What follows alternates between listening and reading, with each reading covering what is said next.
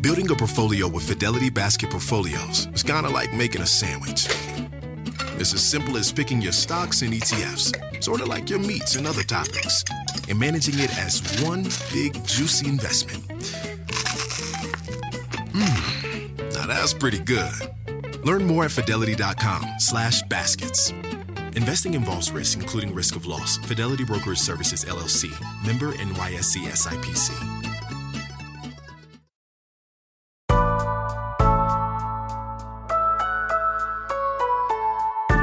It's Thursday, January 9th. I'm Akilah Hughes. I'm Gideon Resnick, and this is What a Day, the real reason that Prince Harry and Meghan are moving to North America. They want to share a continent with our podcast. I totally get it. Pop on over to WAD in it. What?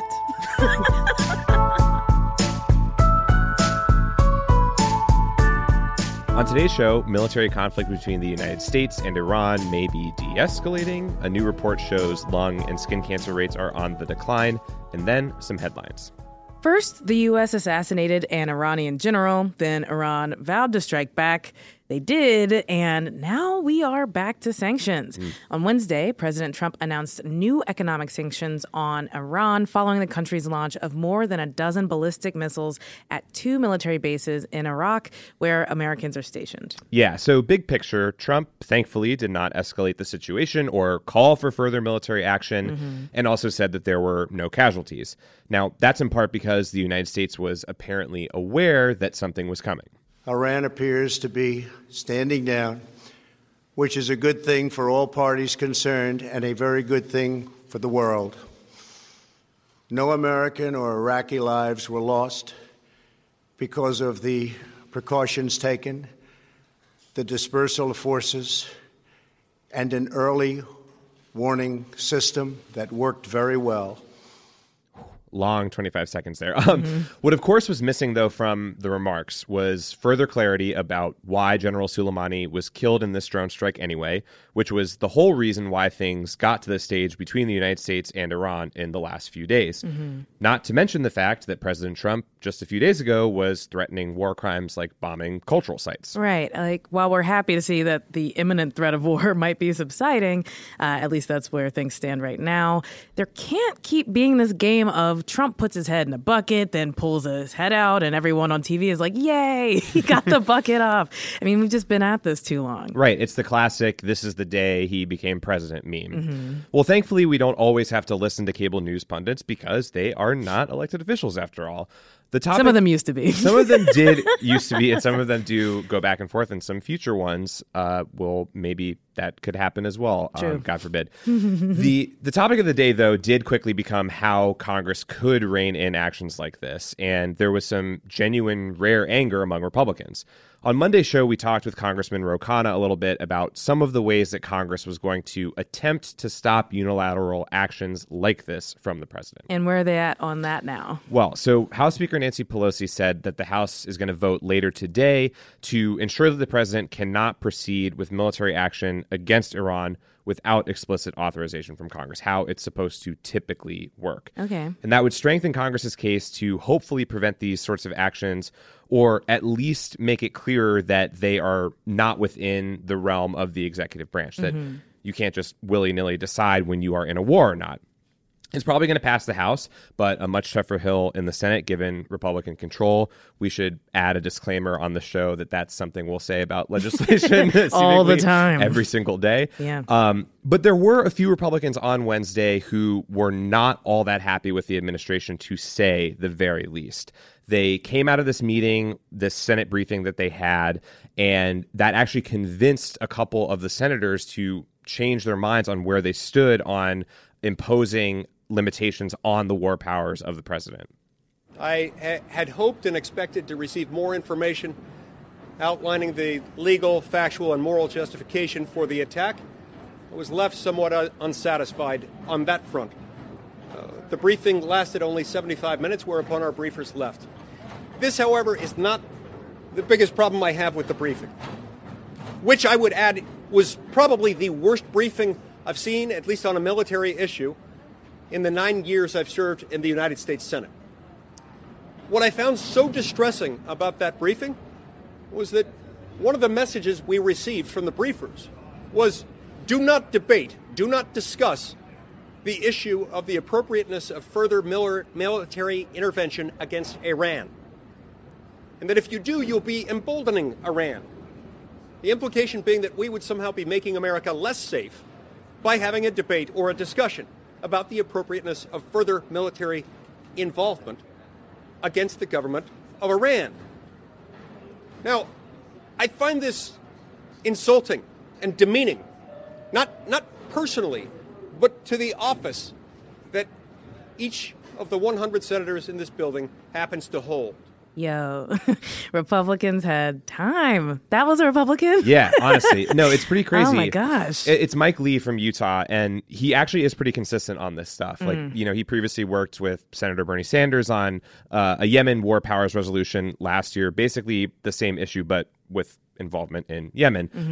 Senator Rand Paul was another Republican who was vocally pissed on Wednesday, more of the sort of libertarian brand of Republicans, if you will. Yeah, I was going to make a joke about Rand Paul here. I'm going to not. Gonna hold that for me. Okay, so the drone strike happens. People are like, what the fuck? Then they all come to Congress and try to explain why it was justified, and they have a hard time convincing people. Might be controversial to say, but I have a feeling that these guys aren't at the top of their game. No, that's pure crazy talk. The officials that were leading the briefing included Defense Secretary Mark Esper, Secretary of State Mike Pompeo, CIA Director Gina Haspel, and Chairman of the Joint Chiefs of Staff Mark Milley. The top guys and women are supposedly in the room delivering all of this information that was apparently deeply satisfactory to the members who left the meeting. According to those members, the administration officials were basically like, hey, if you guys spend all your time debating the president's war powers, which is your job effectively, and who the president can kill and win, then you're emboldening Iran. I guess that's how it goes. But at least one prominent Republican senator did agree with the position that was presented in that meeting. So they thought that a war powers debate might send the wrong signal to the Iranians. I think they're right. They didn't say you can't debate. I think they're overreacting, quite frankly. Go debate all you want to. I'm going to debate you. Trust me, I'm going to let people know that at this moment in time, to play this game with a War Powers Act, which I think is unconstitutional, is that whether you mean to or not, you're empowering the enemy. Yep, that was Senator Lindsey Graham, who has never met a potential war he didn't like. Yeah, I'm just going to say, for no reason at all, that he's up for re-election this year. Just going to let it sit out there in the air. Let's all just feel that. Up for re-election. Unrelated to the current story. Yeah, not at all. Not at all. The next part of the story will continue later today when the House is expected to take some action on war powers as they relate to the president and what he can do in Iran. And hopefully the president can and will be held accountable. We'll keep track of it as it develops and let you know what else happens.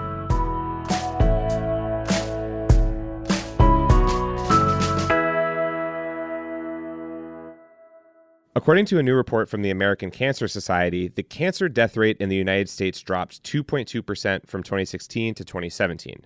That's the largest decline ever reported in the span of a year, which is great news for us. So suck it, Grim Reaper. Akilah, what does the research actually say about why those rates are dropping?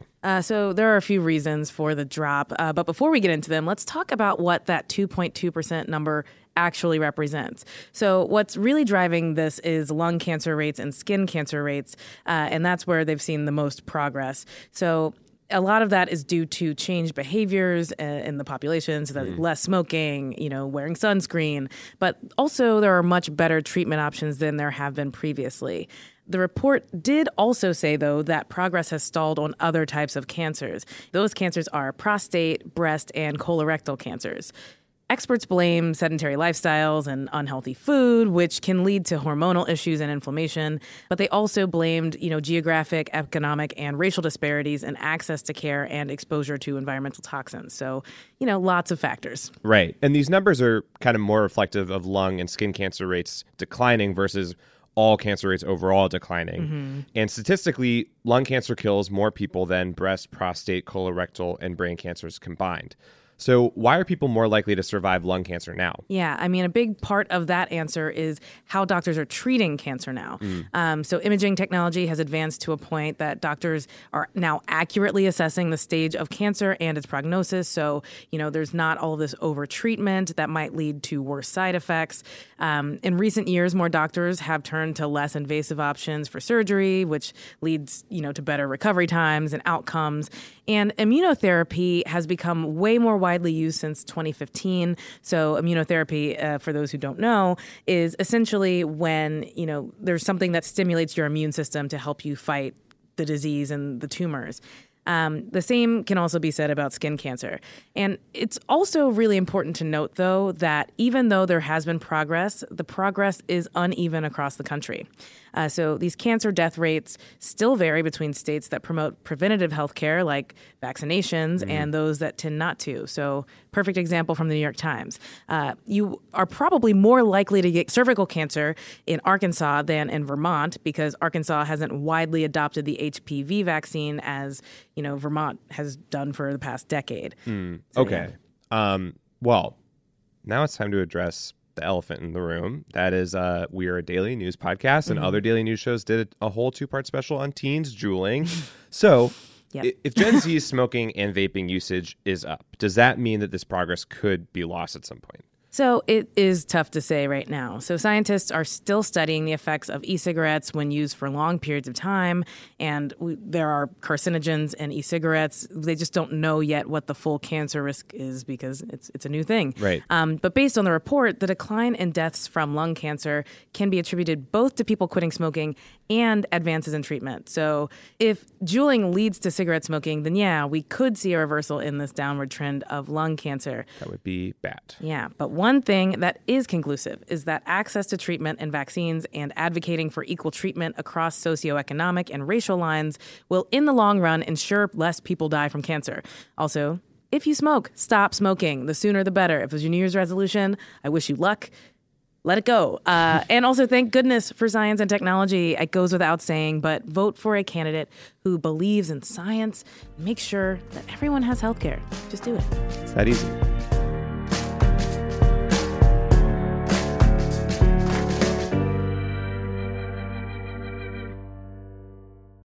What A Day is brought to you by Books. This Mother's Day, give mom her flowers. She absolutely deserves the best, and that's why you should send her farm fresh flowers from Books. That's short for bouquets. Books has modern designs and unique flowers you can't find anywhere else, and with 20% off, you can send some to mom, your wife, your auntie, even your granny, okay? Anyone who deserves flowers in your life. It doesn't have to be holiday specific. You get flowers, you're getting flowers, everyone's getting flowers.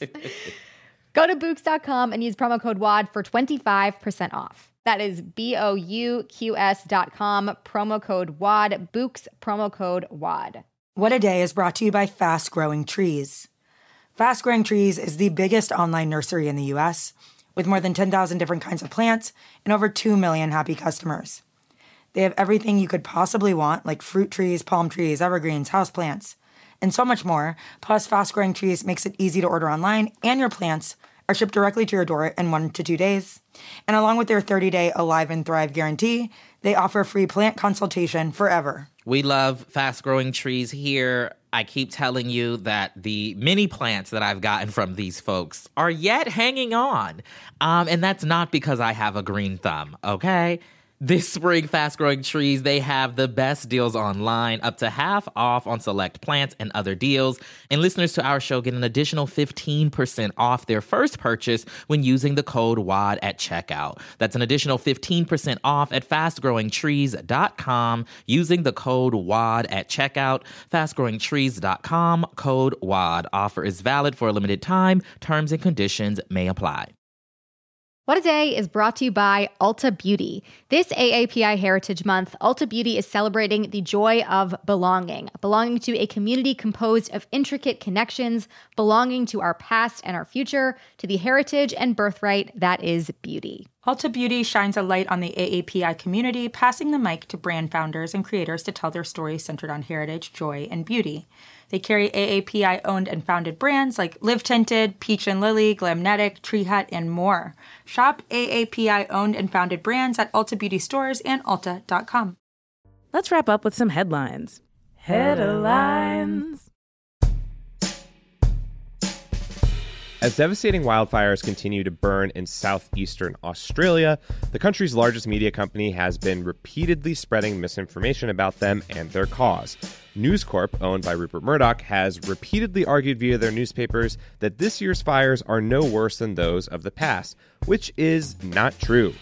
In the past 4 months, about 15 million acres have burned, more than the previous 15 years combined. Murdoch's company has also falsely downplayed the role of climate change and instead exaggerated the role of arsonists, calling the fires a, quote, arson emergency rather than a climate one. Truly, you would need to be a world-class arsonist to make this happen. News Corp has denied its effort to divert attention from climate change. Yeah, well, imagine being that good of an arsonist. Why would you want that skill set? Anyway, yeah. New York Governor Andrew M. Cuomo announced his intent to legalize weed in the state by 2020 on Wednesday. He tried this last year and could not make it happen, but now he seems ready to get back on that sticky green horse and try again. The governor cited a history of racist drug policy towards communities of color as a reason to legalize, and added that a legal weed program could bring in millions in tax revenue. If this happens, I will officially have no reason to stay in Los Angeles. Don't go, Akilah. I'm leaving. I don't know anyone else. I'm on the plane. I go it alone. The mouthpiece of Gen Z, Teen Vogue, ran an article yesterday praising Facebook for fighting disinformation in the upcoming 2020 election. Weird. Well, since I know it's good to accept everything I read online without investigating, I'll just move on from this kind of weird and surprising story. Or will I? What really happened was that the story was sponsored editorial content, which we learned from a label that was added after it was first published. Only after that, the label was removed. Then the whole article got taken down. I know, crazy. It's a wild saga and a bad look for Facebook, who seem to be playing fast and loose with the public trust even after their site became a nasty little birdbath of fake news leading up to the 2016 election. I just don't trust the blue man. All right, move over, Cybertruck. Looks like Elon Musk's next innovation is the Cyberchild. Elon's partner since 2018, the musician from the future Grimes, made an Instagram post yesterday that strongly suggested she is pregnant. She's shirtless in the pic and has a 3D fetus photoshopped onto her belly. If you need more confirmation that this is really happening, it's already passed the Yang test, meaning presidential candidate Andrew Yang tweeted out his congratulations. We echo his congrats and look forward to meeting this baby who, with their superpowered creative/analytical brain, will one day have to save our civilization. And those are the headlines.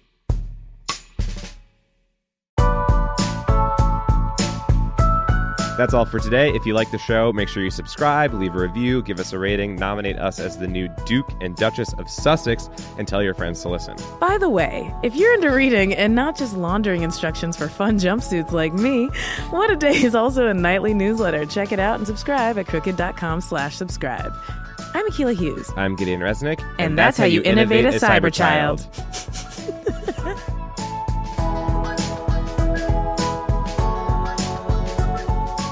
What a Day is a product of Crooked Media. It's recorded and mixed by Charlotte Landis.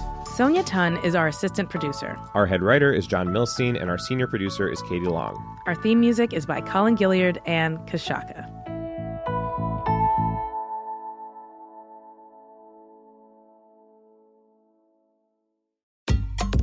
Feel like you got enough to do already? I do. That's why I use Shipt same-day delivery to keep up with my busy life. They know the snacks I like down to the extra creamy in my peanut butter.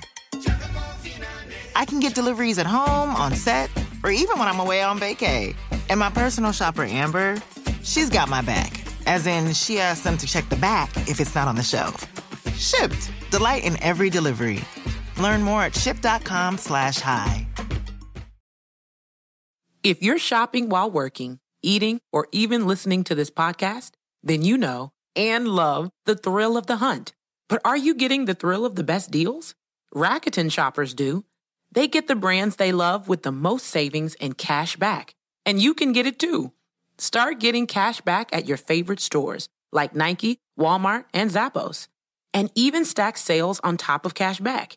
It's easy to use, and you can get your cash back through PayPal or check. The idea is simple. Stores pay Rakuten for sending them shoppers, and Rakuten shares the money with you as cash back. Download the free Rakuten app and never miss a deal. Or go to Rakuten.com to start getting the most bang for your buck. That's Rakuten.